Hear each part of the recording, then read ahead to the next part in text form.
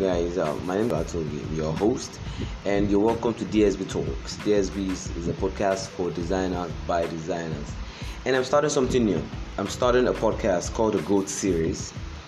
The aim of the Growth Series, why I decided to do the Growth Series, is because I've met several designers, a lot of mature designers who wants to scale up, who wants to be better at what they do, who wants to become professionals. And so they need to understand how to become professionals, what to do, what not to do, the kind of attitude, characters to pick up, from lifestyle to workflow to teamwork to collaboration, a whole lot of stuff. So I felt I should help them, share with them strategies, steps which they can take one after the other to grow as a designer, to become better at what they do, to deliver better results, all right, to be able to rank higher as a designer. And so this is introduction to the Growth Podcast. So from now, I'm going to do this alongside other stuff, but I'm going to pay attention to this because the aim. Okay, I feel I should just share the aim of this podcast. The aim is to help them achieve their dreams in terms of growth as a designer, achieve their desire to become a professional designer, because I believe it's possible, and I believe the tools are there, the strategies are there, the steps are there, and I believe they just need to be shown the way, they need to be shown how to do it, how to move, how to grow, what not to do, people to move with, the things to pay attention to and things to take attention of, so that's why I'm doing this growth series. And I try my best to make it short. Say something between 10 minutes for each podcast. I can go lower than that, but I really don't want anything more than 10 minutes, so you can listen to it while doing something else and it doesn't take a lot of your time. So basically, this is me, Olushola Oluwatobi, starting the Growth Series podcast, and I'm really looking forward to it. I'm really looking forward to the number of designers this will help. So if you're listening to this and you feel you have someone who needs to benefit from this, feel free, share the link with them. You can listen to the other podcasts I've done, and we're sure going to have a swell time together. Thanks, guys, once again. My name is Olushola Oluwatobi. I'm your host, and I'm glad to be. All right, good night.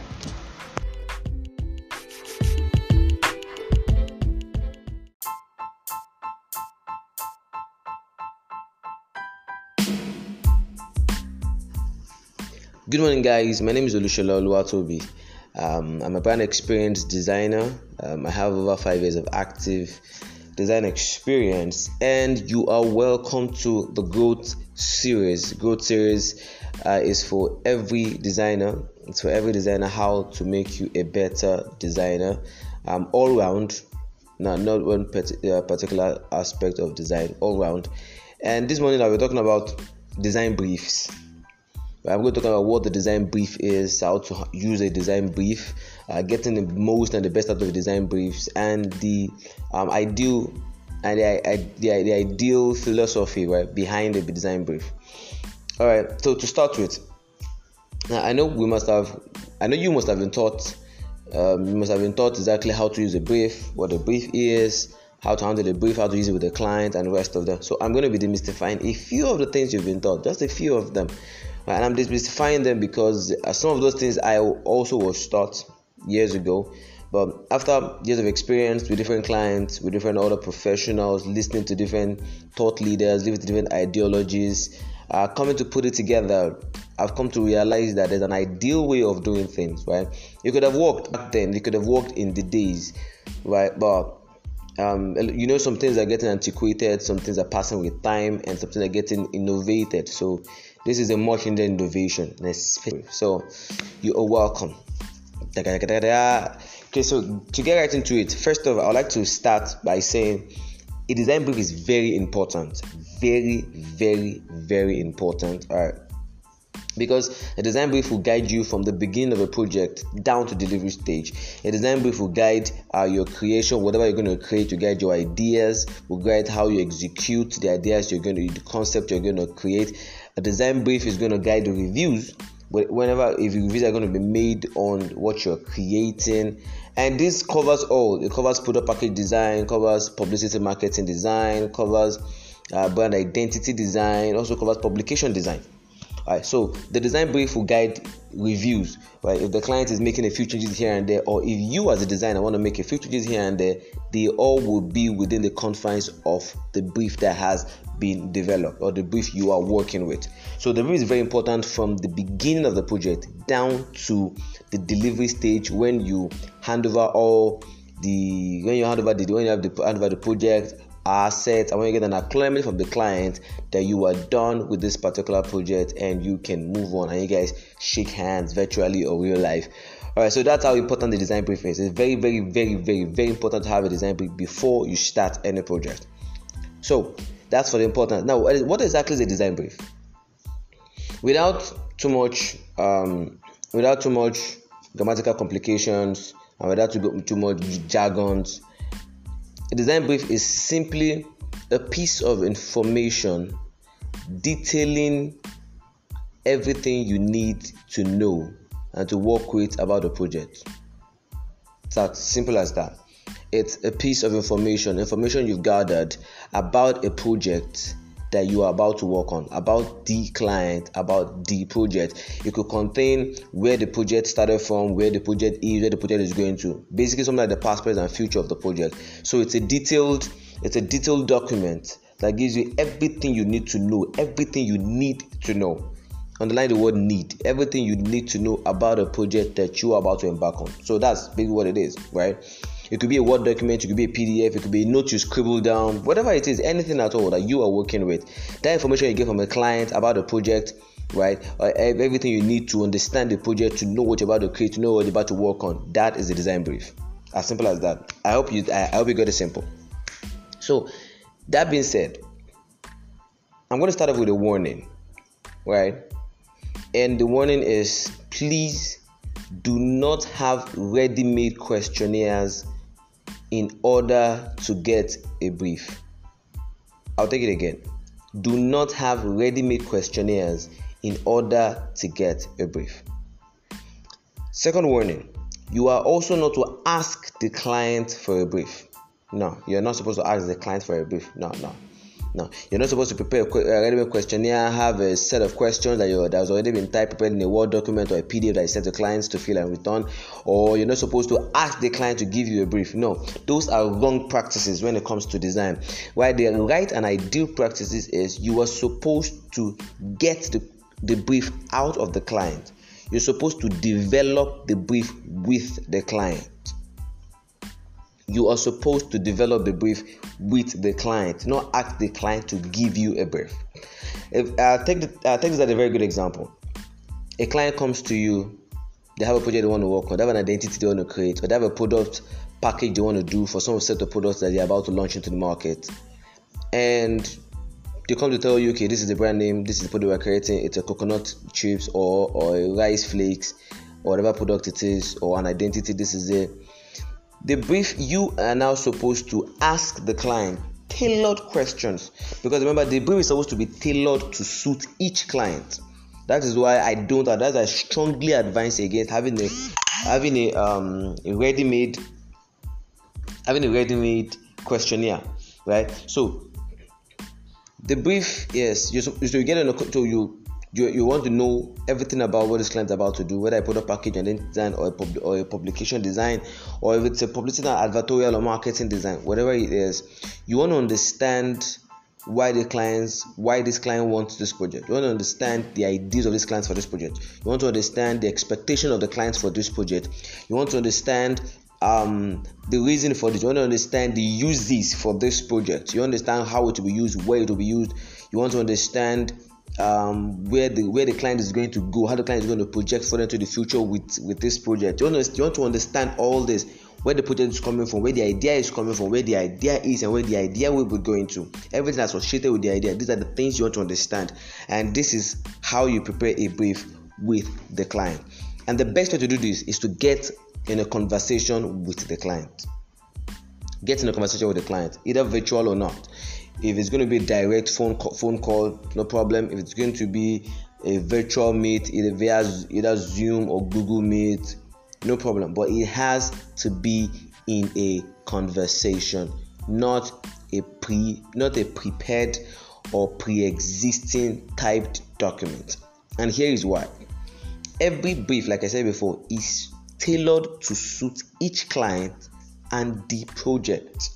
If you have a ready-made questionnaire, what you're doing is you already have a set of questions that you're going to ask any client that comes your way with any project at all.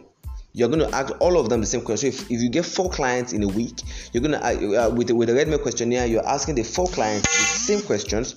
You're asking the 4 clients you're asking the 4 clients the same questions about them, the quick questions about the project, the same thing. So that way you lose out on getting a lot of the juices that comes with each project. You're going to lose out on the specifics that comes with each project. You're going to lose out on the in-depth information you need to know, the things, the tradition of each. I'm going to use identity design for an example. You want to create an identity for a new brand or an existing brand. You need to understand the tradition. You need to understand the values. You need to understand the culture.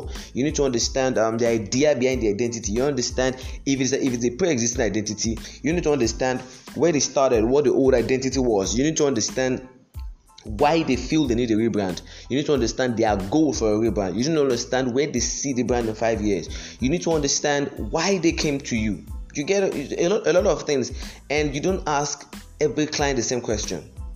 And if it's a new brand, you want to understand, okay, what's the idea behind this brand? What bettered this brand?